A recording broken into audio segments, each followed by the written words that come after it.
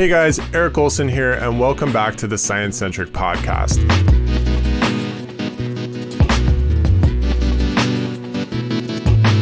This episode is all about snakes, animals that seem to have a polarizing effect on people.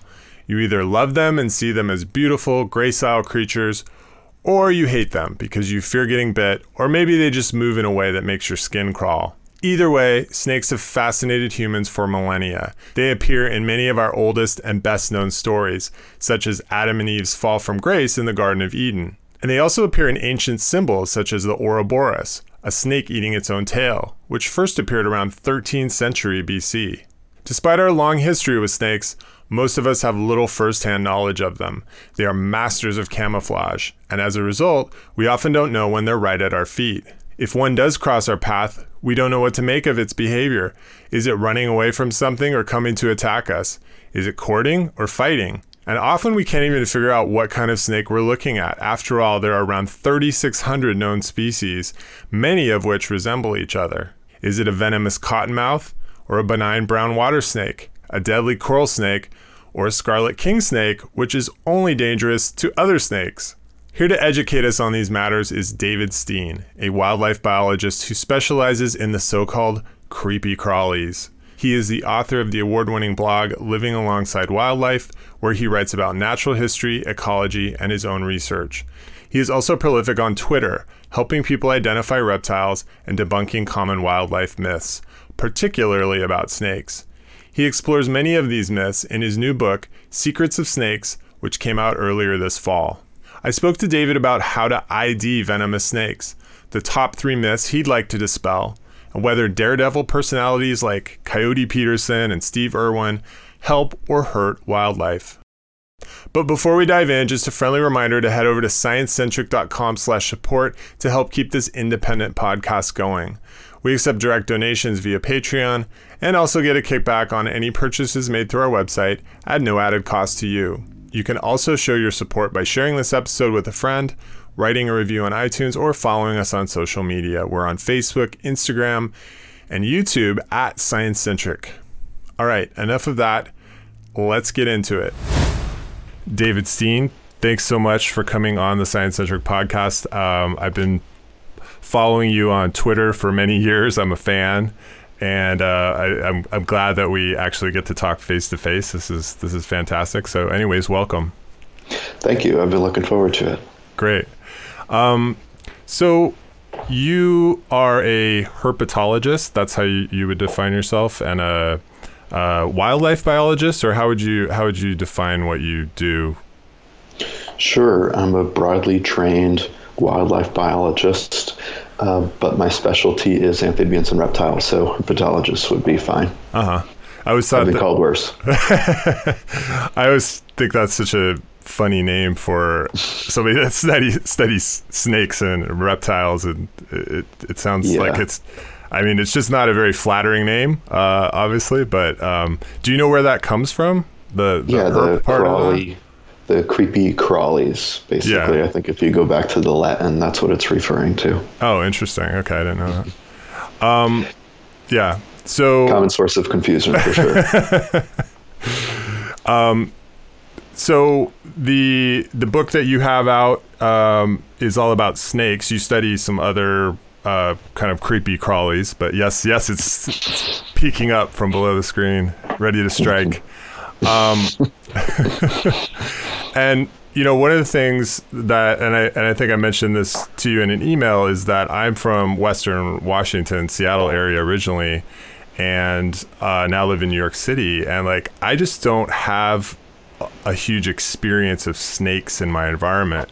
I remember catching little black garter snakes when I was a kid, and they would throw up on me, and I don't know if that's a common behavior, but that people I talk to all seem to say that happened to them.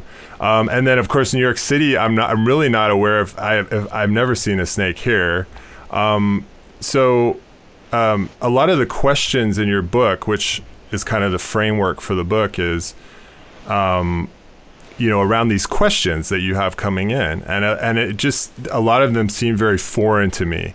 So I guess my question to you is, who is this book for? Who is this book written to? Sure. Well, I think we're going to reject the premise of your excuse that you, because of the places that you've lived, you haven't been exposed to snakes. You're right. In Washington, there's garter snakes that you could find. There's even some rattlesnakes, and then even in New York City, I'm not letting you off the hook because you could go to Central Park. You could even just go to woodlots, and you can find some. You won't find all the snakes that historically were there, but you can find garter snakes, and you can find DK's brown snake, which are probably one of the most common snakes that I'm asked about anywhere. So, also, just head on over the Hudson River, and you can find timber rattlesnakes, black rat snakes, really lots of cool stuff. Oh wow! So, yeah, I hope I've encouraged you or inspired you to go look for them. But all that said, the book is written for, I think, people that are interested in snakes, and maybe they love them, maybe they hate them, but they're kind of interested, and they've heard these tales and myths and misconceptions over their lives, but they don't necessarily know which is true and which is not. I kind of introduce what I think is more of a scientific way of tackling these myths and talk about what do we have evidence for and what do we not. Yeah. A lot of the issues or questions that you get from people seem to center around identification. And maybe you could just talk a little bit about how wildlife biologists tackle identification. I think there's a method there. I mean, you didn't specifically outline it. Actually, there was a section I remember that you did sort of outline the things that you look for, but maybe you could just go through that a little bit. It Sure. seems that most people, when they come across a snake or any kind of wildlife, they either have no idea or they're basing it on something that they've heard about or maybe they've seen, but it maybe not even the same species. So what is your approach, and how could people that aren't trained biologists, what could they do to kind of bring that into their approach to dealing with wildlife? Sure. Yeah. And there aren't really easy answers. People are always looking for tips and tricks when it comes to identification, but it's kind of like learning another language. The tips and tricks can help you out, but you really need to put some time in. And I did put that time in when I was young and when I was in school, just looking through a field guide, looking at pictures and familiarizing myself with these animals. So now when I see an animal, it just kind of clicks. When you have friends or family over, I'll turn it around to you. When you have these friends or family over and they walk in the door, how do you recognize them? Oh, that's a good question. Or how do you identify them? I probably look at their face first, actually. It just happens, right? Yeah. Yeah, it's the same for when you become familiar with these different species. You're not looking at these individual characteristics. You just recognize them. Yeah. So for some people that don't have that familiarity, if your friends and family walked into somebody else's house, they won't recognize them that way. They might try and figure out who they were. And I think that's what people do with some of these snakes that they're not familiar with. Mm-hmm. They'll remember these little rules that they think, these really specific characters, which may or may not be helpful. Mm-hmm. So basically what you're saying is that it's just through practice and repetition that you become familiar with what you're looking at? Yeah. Oh, okay. Yeah. And that's most of the time. However, there are some really specific species that you need to hold in your hand and you need to look at specific scales. That's the exception, though. Yeah. Okay.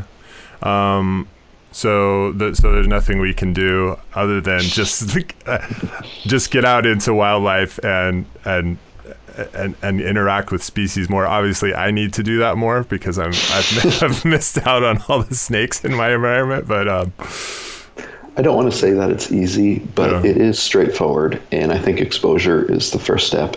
And that's one of the reasons that I identify so many snakes on Twitter, just trying to help people. Eventually it'll click, but you do have to kind of look at pictures and get confirmation of what you're looking for. Yeah. But if you pay attention, it'll happen. And have you ever misidentified something? Surely it's happened, right? Hopefully nothing venomous. Yeah, I'm really well. The trick is that if it's a really blurry picture, if I'm not sure, then I don't identify it publicly, or I'll say I don't know what this is, but I think it might be this. I do take it seriously because you're right. There are potentially venomous species, and I don't want to take the risk of telling them something wrong. I think one time I identified a snake as a rainbow boa, but it was actually a rubber boa. That was more like a mind fart, if you'll let me get away with that. Okay. But generally speaking, I'm pretty conservative with the IDs, and most often it's pretty easy. Yeah. Is there a particular species that people send your way that is most often that they're wanting you to identify? Yeah, there's three. Well, I'd say there's 3 or 4 main suspects. There's the water snake, the common water snake, Nerodia cypodon. There's the rat snake, which is a group of different species that look pretty similar. The gopher snake, that it's out west, mm-hmm. and the Decayus brown snake. These are all kind of nondescript brown snakes. Some have kind of faint patterns, and so they're often mistaken for copperheads and cottonmouths. Yeah. I mean, one thing that's interesting is that when you think about biology and you think about species and how species look, we all think of those field guides that have a very, definitive kind of specimen that, and you think, oh, well, gosh, all of the snakes should look like this, or all the, and in reality, and you mentioned this in the book, it's a lot fuzzier, right? So yeah. You could have 2 specimens of the same species that actually look quite different, right? For sure. And some of these species, they have these really large geographic ranges, and they're subject to different evolutionary pressures. So they're mm-hmm. the same species, but they may look different. Mm-hmm. And just like, any other species, genetic anomalies can occur sometimes. So mm-hmm. you don't want to become too rigid in these rules in identifying venomous snakes, for example, because weird things happen. Yeah. One of the species that you talk a lot about, and I think comes up a lot, is the cottonmouth. I have no knowledge of this. The first time I think I heard of one was I was camping near the Delaware Water Gap on the border between Pennsylvania and New Jersey, and this woman was like, "Hey, there's a cottonmouth in the water over there." But having read your book, I think that's probably not the case. So why cottonmouths? Why are people so fascinated with these snakes? Yeah, it's cottonmouths and the closely related copperhead. Uh-huh. They're just kind of a catch-all for venomous species. In the United States, there's the coral snake, uh-huh. very distinctive, very characteristic. There's the rattlesnake. There's a number of different species. They've got the rattle on the tail, very distinctive. So when people see this snake, and there's this psychological mechanism that they think it's venomous. It's clearly not a coral snake. It's clearly not a rattlesnake. And so there's these copperheads and cottonmouths that I think just bear the brunt of this mistaken identification. Mm-hmm. Copperheads tend to be terrestrial. Cottonmouths tend to be water. So if there's a mystery snake in the water, it gets identified as a cottonmouth. If there's a mystery snake on land, it gets identified as a copperhead. Uh-huh. It's not really a biological phenomenon. It's more of a psychological one. People hear more about these snakes, and so there's this kind of reinforcing mechanism that when you see something, it's what you think is more exciting. It's what has registered more often in the past. Yeah. They're not going through, generally speaking, they're not going through the process of identifying these species and becoming incorrect. They're automatically coming to a conclusion based on previous experience. Yeah. And it's always the worst case scenario, right? Like it's got to be the most venomous, dangerous species. Yeah. But I mean it seems like on some level that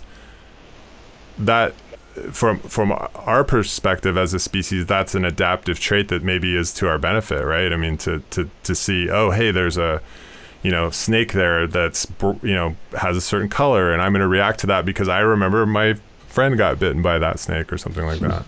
Yeah. Yeah, I think that we could come up with some evolutionary explanations. What's less clear is that when I explain to them why it's not that venomous species, they still cling to that, and they will argue with me about it. So there's some layers. There's some layers there for sure.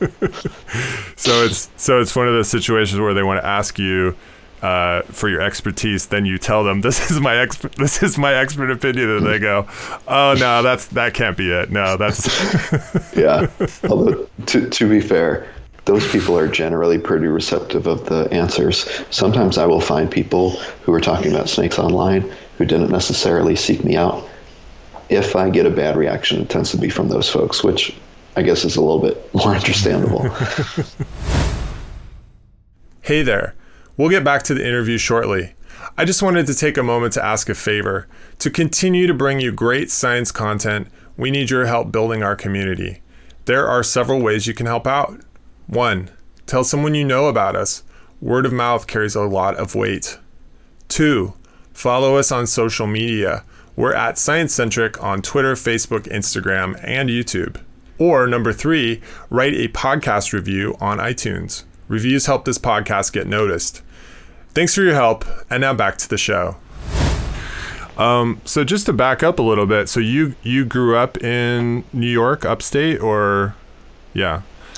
Well, upstate is kind of fighting words. It's slightly more upstate than New York City, but it's not upstate. I'm from Orange County, which is right across the Hudson River, near Sterling Forest State Park and Bear Mountain. Yeah. And so pretty close to the city, about 45 minutes, but surprisingly rural. Yeah, it's very outdoorsy area and beautiful. And a lot of people don't think, when they think of New York, they think of New York City or Long Island. They don't necessarily think of the nature that's around here. So how did you get interested in studying reptiles, and then how did you end up in the South? Because it seems like maybe the South is actually a better place for the study of reptiles than some northern climates. Well, you just offended a lot of Northeastern herpetologists right there. And you also threw Long Island under the bus, and I want to point out there's some nice natural areas there. There's these unique sandy habitats, and you've got lots of cool creatures like hognose snakes, spadefoot toads, tiger salamanders, all right there in Long Island. So, but to your actual question, I apologize to the fauna of Long Island. That's right.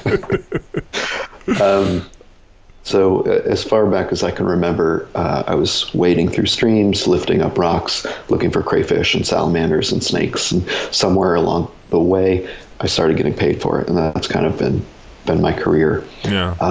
I did undergrad at the University of New Hampshire and my master's at Syracuse. That was in the Northeast. Yeah. There are some cool species, some unique species out there, but the warm climate of the southeastern United States just really lends itself to a greater diversity, a greater abundance of snakes and turtles and things. And this is indeed where I ended up.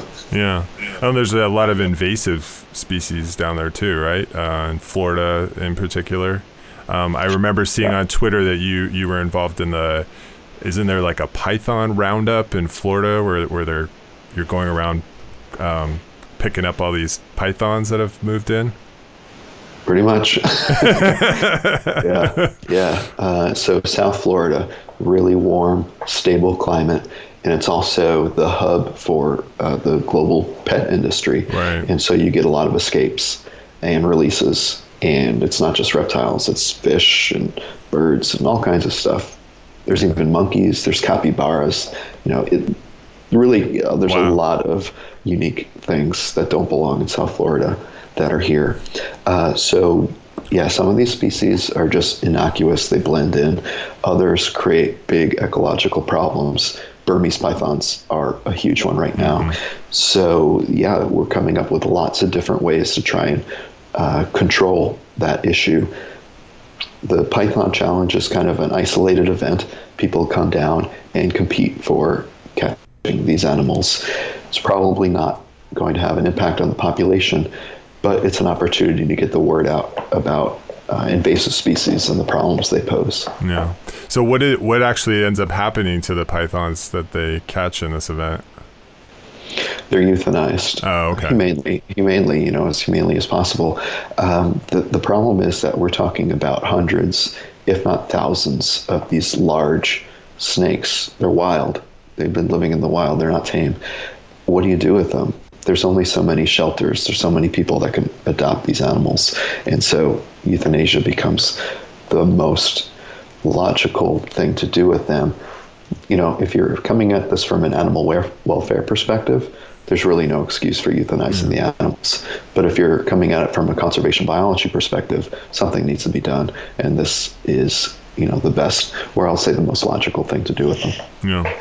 So one thing to bring it back to your book that I think is interesting and probably makes a challenge for a species like invasive species like the python is, even though those are, or Burmese python, even those are large snakes, really large snakes, I believe, they're hard to spot. And one thing that really came across in your book is that we probably have snakes all around us. That was something that really kind of upset my wife when I told her that. But yeah, so even in Brooklyn, even in Brooklyn, I'm gonna be going up to the park, Prospect Park, and checking that out. Okay. So, is there a way to get better at finding snakes in your environment? Yeah, it really boggles the mind how great these things are at hiding. 15, 16, 17 feet long. You can put these pythons in the area that basically looks like an overgrown lawn, and they will disappear. And when you're talking about the Everglades, which is a huge, expansive swamp, there's really no way of how many animals you're walking by. Yeah. So the traditional way of finding these things is walking around and looking for them. If you know where to look, and if you kind of get the search image, every once in a while you get lucky. But folks are trying to develop really innovative new ways to find snakes, motivated by some of these invasive species like the brown tree snake in Guam and the Burmese python in Florida. Mm-hmm. It could be, thermal cameras. It could be pheromone traps. We don't currently have the technology or the knowledge to reliably find these animals, but it's an area of active research. Well, is there anything that like individuals could do to improve their snake finding ability? Besides looking down? Yeah, or up, or up in that, yeah. I don't think that there is a substitution for getting outside and looking around. Personally, I like to just walk very slowly and take a lot of time looking around, because these are highly camouflaged animals that are sitting still. Other people I know just kind of walk really fast and hope that they'll just happen to come across a snake that's crossing the path. So maybe the real answer is somewhere in the middle, but it also helps to go out with somebody that has field experience that can point out some of the animals that you're walking by. Yeah. Sometimes that's unnerving to people when you're walking behind them and be like, hey, you want to stop for a minute? Turn around. Look what you just stepped over. It happens a lot. So another thing you mentioned in the book is just how vulnerable snakes are as a group. They have fangs and teeth and venom in some cases, but they don't have legs. They don't typically move that fast. So I guess I could see there being an advantage that would allow you to hide or climb into places that other animals wouldn't be able to. I mean, what is the evolutionary advantage of being a snake? Sure. Versus the drawbacks of basically being a long tube with a mouth on the front of it. That's right. Yeah, I think you hit on it. It's better for hiding, particularly underground in tunnels. That's it's hard to answer questions like why did something evolve, but the general idea is that a limbless body form let the animal spend more time and move easily underground. Yeah. Okay, that's interesting. You got to hand it to these creatures, though. I mean, can you imagine trying to survive in a swamp or in the forest with no arms and legs. I mean, you got to give these animals a little credit. And I try to counter the stigma and the reputation of these animals as just fierce creatures always trying to get at you. They're basically a little piece of rope. And if you don't touch it, if you don't step on it, you don't try and pick it up, they're really not that dangerous. If you do come across a snake and you can ID it as something that's potentially venomous, what should you do about that? Anything? Ignore it? What would you do? Well, that's a really good question. I think I would just let it go on its merry way and just try to stay out of its way. Why not? Unless it was, moving towards my one of my kids or something. I don't think I would probably do anything. Okay. Yeah. Well, I avoid telling people what they should or should not do, and I talk about what I do. And it's not. We've already talked about these animals are hard to find. So when you do stumble across one, it's a unique opportunity to kind of observe it, learn more about its behavior, and just see what it does. You're really not in danger, even if it is a venomous snake. And something that I talk about in the book, this is really difficult for, I think, folks to wrap their head around. It's more dangerous to kill a snake than it is just to watch it and go away, even if that means that snake is alive for a day, someday in the future. It's when we're messing with snakes, that's when the vast majority of problems happen. So I don't encourage people to do that. It's hard to wrap your head around when there's a snake in your yard. So I'm talking in general. And then I think that, killing that snake, having your kids kind of learn that that's what you do about snakes, that's kind of setting them up for dangerous interactions too. Yeah. I think watching where you put your hands and your feet, observing snakes, letting them go on their way, that is the solution. That's the way to reduce your chance of getting bitten. Yeah. And are there certain behaviors aside from, actually attacking a snake that are dangerous? Say, putting your hands into cracks and crevices if you were out hiking or climbing. I think climbing I could see being a real hazard because you're maybe reaching up at somewhere that you can't see. Yeah. Don't stick your hand where you can't, definitely not in logs or in holes or things like that. I'm imagining climbing, and I'm imagining kind of a barren rock face, and that's not really a good snake habitat. So I wouldn't expect one to be kind of in there.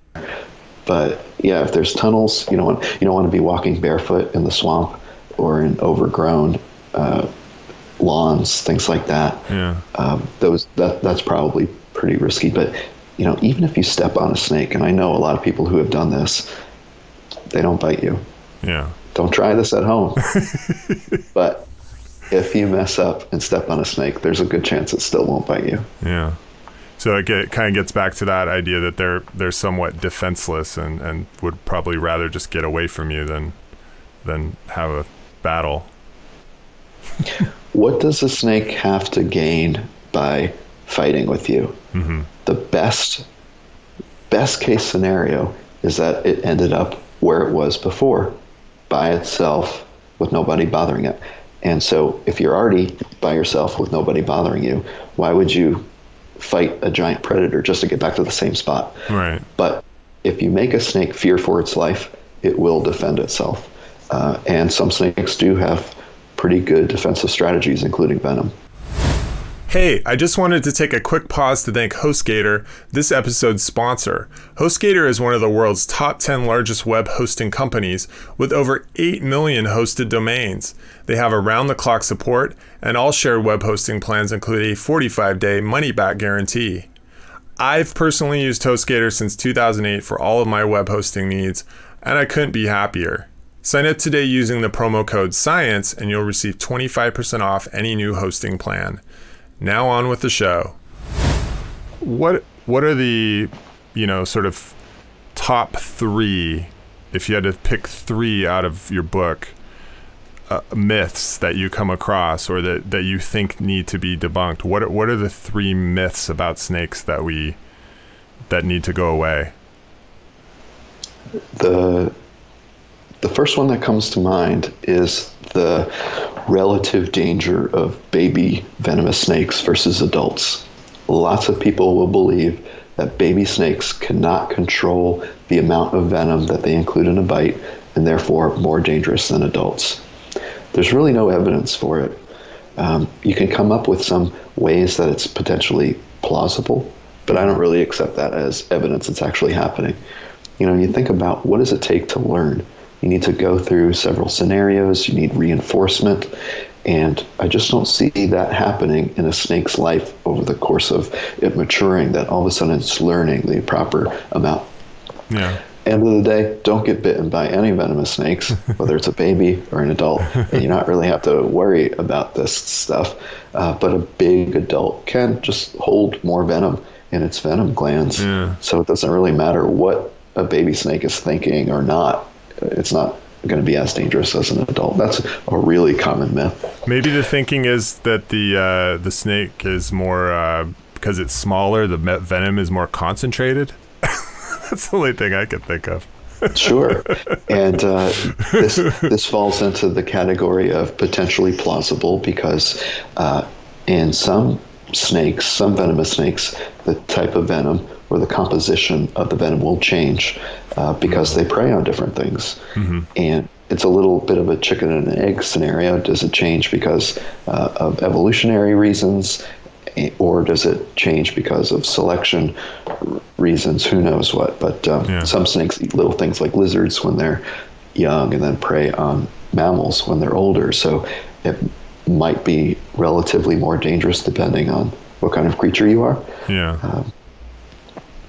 Interesting. Okay, so that's the first one. What's number 2 in terms of myths that need to go away? Okay. I don't want to seem like the ivory tower PhD biologist and say, these people, you need to get rid of these myths. But I just like to make sure that these people have kind of the scientific information they need to evaluate these things on their own. And, sometimes these are fun natural history stories, but I do want to spend some time distinguishing between what there is evidence for and what we should probably be a little bit skeptical of. And so the second one is probably using the shape of a snake's head to identify it. Yes. Yeah, that's a common one.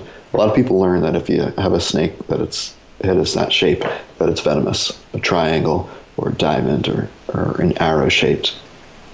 And it's true that I can look at some of these snakes and kind of make out the subtle differences. But if you're not really used to seeing snakes a lot, it's all relative, right?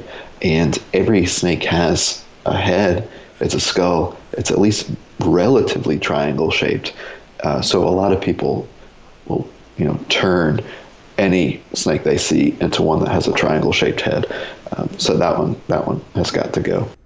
I think that's pretty common too. I believe my eldest son, we were looking at a Ranger Rick magazine or National Geographic Kids, and I believe there was a diagram in there that brought that up. So it's very common. Yeah. And the target for my books aren't necessarily the people that don't know better. Some of it is to these environmental educators and these herpetologists, because they haven't really, they say these tips, but then they don't really evaluate how those tips are being remembered and perceived and put in action. Yeah. You're going to see those rules of thumb anywhere. So what are the exceptions in terms of snakes that violate this rule? Sure, and I don't even like calling it a rule. It's kind of like a general rule of thumb. It's a relative head shape. But that triangle head shape is associated with pit vipers. These are the rattlesnakes, cottonmouths, copperheads.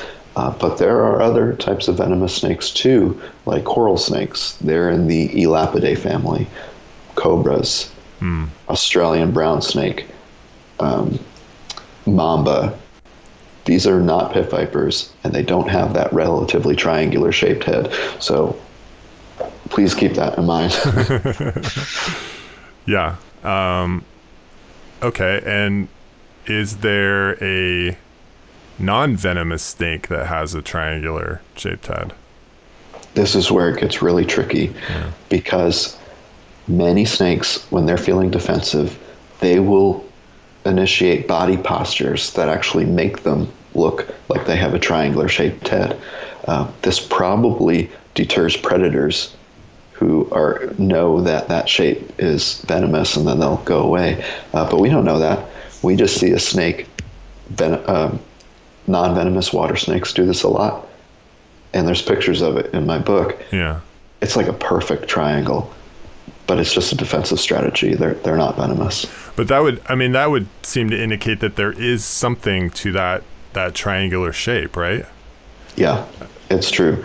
And, what we have to think about is that when we give these tips and tricks and help people identify snakes, there's a basis, there's a kernel of truth there. Yeah. But when you're not used to looking at these snakes, like I said, everything is relative. So if you're a hawk and your life depends on you identifying the right kind of snake, you probably have a better sense of what's venomous or not than an average person that sees one snake a year. Right. That makes sense. Okay, so that's number 2. What would you say is number 3?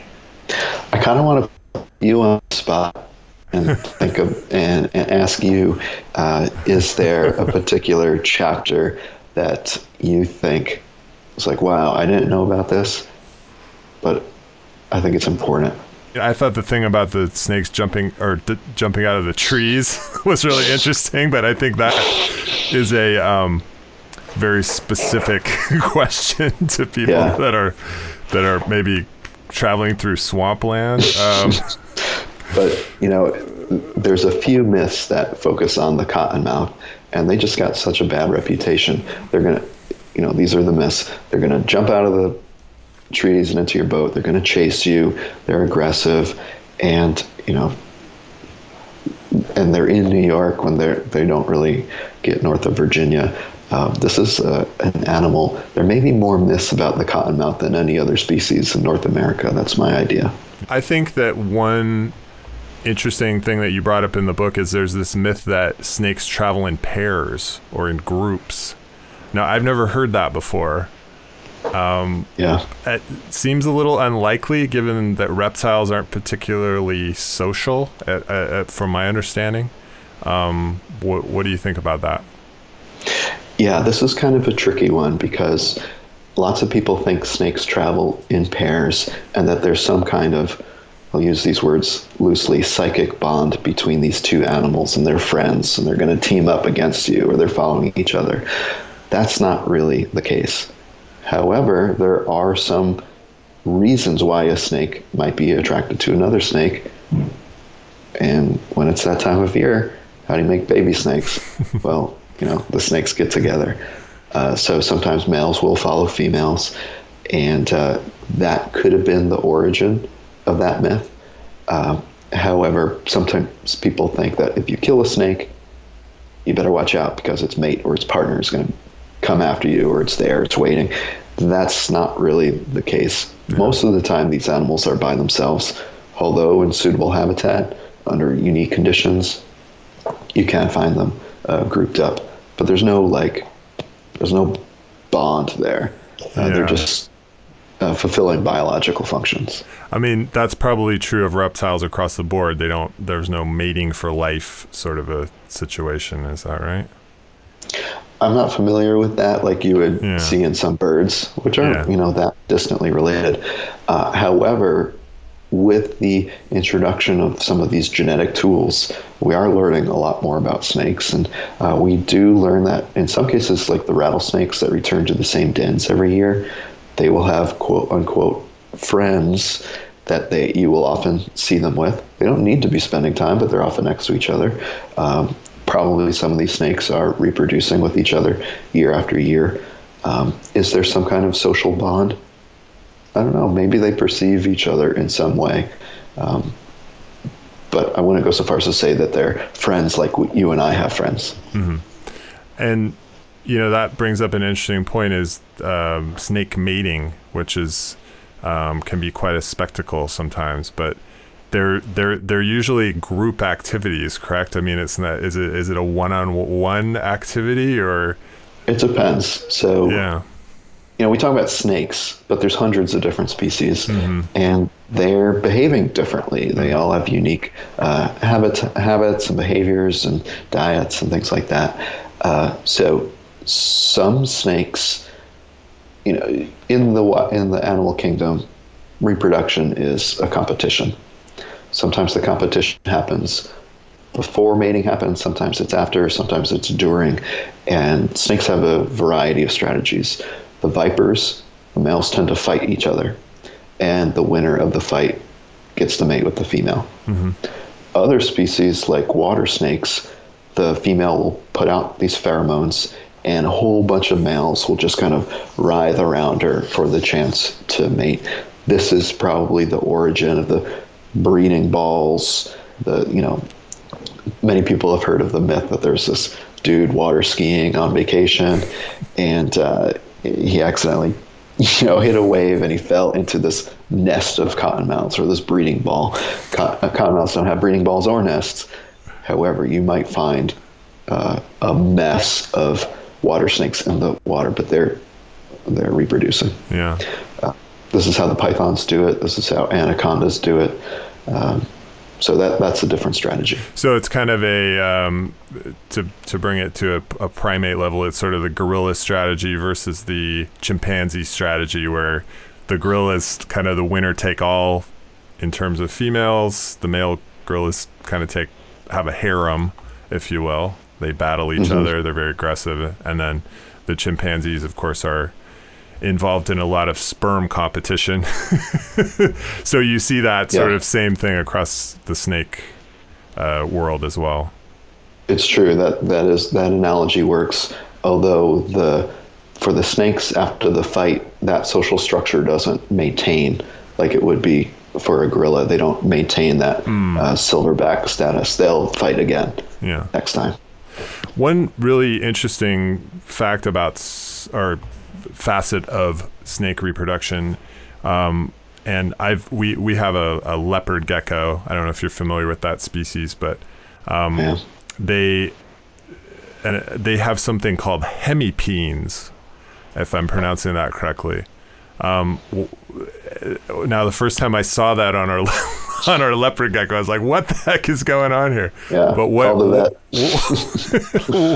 is going on there? What are hemipenes? This is such a strange concept. Yeah, those are what lizards and snakes have. That's the male reproductive organ, and they're paired, so there's one on each side. And when it's that time, typically they're inside of the body, and when it's time to get busy, it will come out of the body and into the female. They have paired sex organs called hemipenes. That's so interesting. And do those snakes don't have limbs or anything? Are those also how they sort of hold on to the female to reproduce? Yeah, they can situate themselves and they're intertwined, so they are in place. However, a female could decide she wants to go, and she will, in some cases, drag the male behind her because he's still stuck in there. So that's probably unpleasant for all parties, but that sometimes happens. I can only imagine. I was going to ask you something else. Oh, and this, snake mating brings up another common myth that you mentioned, which is this idea of the mating dance, that the snakes are locked in this, this intricate courtship dance like you see in birds sometimes, but that's not the case. Yeah, this is a big fight. People see these snakes. It's called a mating dance, and just so people can kind of vision it, there's two snakes, they're going like this, and it's not like two swans. These are two males vying for position, and when they're in that position, they'll slam each other down. This is male-male combat for the right to, or the opportunity to mate with a female who's probably nearby and hidden. But 9 times out of 10, if you show this to anybody, they're going to tell you that it's mating. And that's unfortunate because they're not. The mating is kind of a more subdued affair, and they are intertwining sometimes, and sometimes they'll lift their heads up a little bit, but much more subdued and typically horizontal. Yeah. Unlike the vipers and some other snakes who will go vertical to fight. Where do you think that this myth comes from? When it comes to all of these myths, I think we can trace it back to natural history, wildlife not being prioritized in schools and society. So that's kind of the starting point. Yeah. But then after that, unfortunately, it's just called a mating dance, and I don't know who picked that name. Some herpetologist in the early 20th century probably called it a mating dance. Maybe they thought it was mating at the time, but that name has stuck. And it's kind of a foreign concept to people to hear that snakes will fight. So I think it's much more intuitive to suggest that they're mating. Yeah, it's a very unfortunate choice of terms, because I don't think you would ever hear that with other species, that they would call that a mating dance. That would be between the male and the female if there was some kind of courtship, right, going on. So that's very strange. Yeah, unfortunate. So you mentioned education and sort of a lack of education in schools about wildlife. One person that I've seen on YouTube who's been very popular with the younger kids I know is Coyote Peterson, if you're familiar with him. And then, of course, Steve Irwin and some of these. I can't keep all the names straight. It seems like every year there's some person popping up that sort of wants to not live alongside wildlife, they want to wrestle wildlife. So what do you think about these characters, and do you think that they're doing more harm than good, or vice versa? You trying to get me in trouble?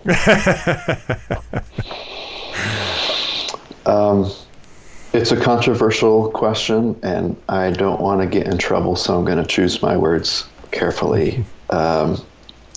It's not how I interact with wildlife. And I hope I can encourage people to appreciate wildlife as they are, just observe them in their natural surroundings, without catching them, without upsetting them, without pissing them off. Many people will say that folks like Steve Irwin are the reason that they are passionate about wildlife today. It's why they're in their conservation careers. It's why they get involved in conservation programs. Who am I to say that's wrong? So I think that their legacy is a mixed one. I think that some people are encouraged to have kind of this aggressive, confrontational, sensational relationship with animals. Sometimes it turns into something else. But how's that for a diplomatic answer?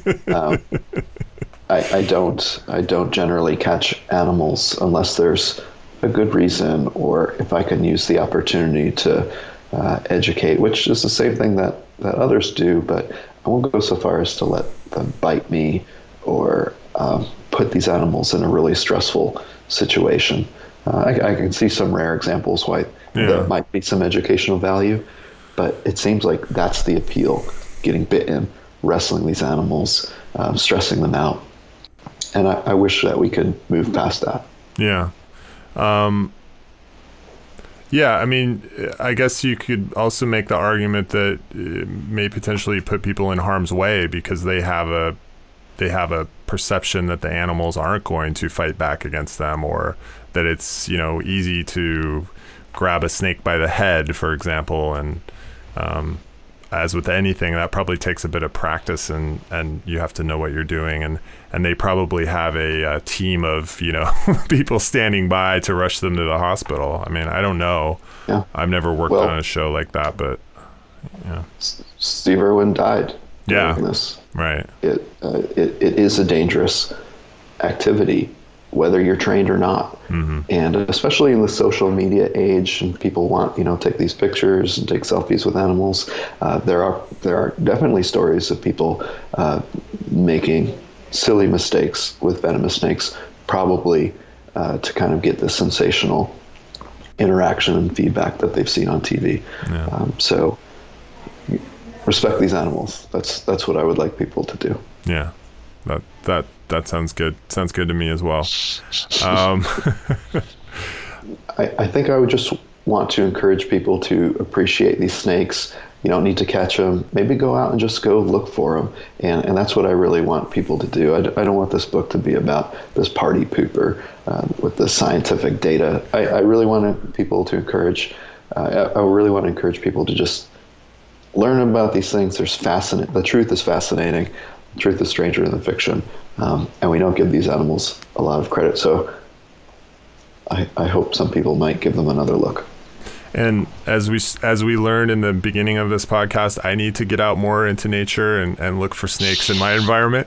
So is there a particular species that you would like me to find and identify before we interact again on Twitter or someplace else? Sure. So it's not a great time of year to go out and find snakes. Mm-hmm. Your homework assignment for this spring is to look for northern water snakes, and they'll be coming out in the spring looking for mates, starting to warm up. They're going to be in the creeks. They're going to be in the underbrush around the streams and ponds. I bet you'll find one. All right, Professor Steen, I'll take that assignment on wholeheartedly. Thank you. So with that, I think it's a good place to stop. So, David, thanks so much for coming on. I'm glad that we finally got a chance to talk. This has been really interesting, very enlightening. The book is called The Secret of Snakes: The Science Beyond the Myths. We've barely scratched the surface of it. There's like 28 myths about snakes, and as I mentioned, some of them kind of baffled me because they haven't they're not questions I would think to ask. So it's an interesting book. It's a great sort of primer on reptiles and biology and everything, so I would definitely check it out. And I just wanted to thank you again for coming on. Thank you for having me and the opportunity to talk about one of my favorite subjects. Awesome. Well, that's it for this show. We'd love to hear your thoughts on this episode. Email us at feedback@sciencecentric.com. Also, don't forget, you can support future episodes of this podcast by heading over to sciencecentric.com/support and making a donation or purchase. The Science Centric Podcast is a FlowSpark Media production. Our audio engineer for this episode was Alexander James. Guest booking was handled by Melissa David. Our intro-outro music comes courtesy of Bit Basic. Thanks for listening, and until next time, I'm Eric Olson.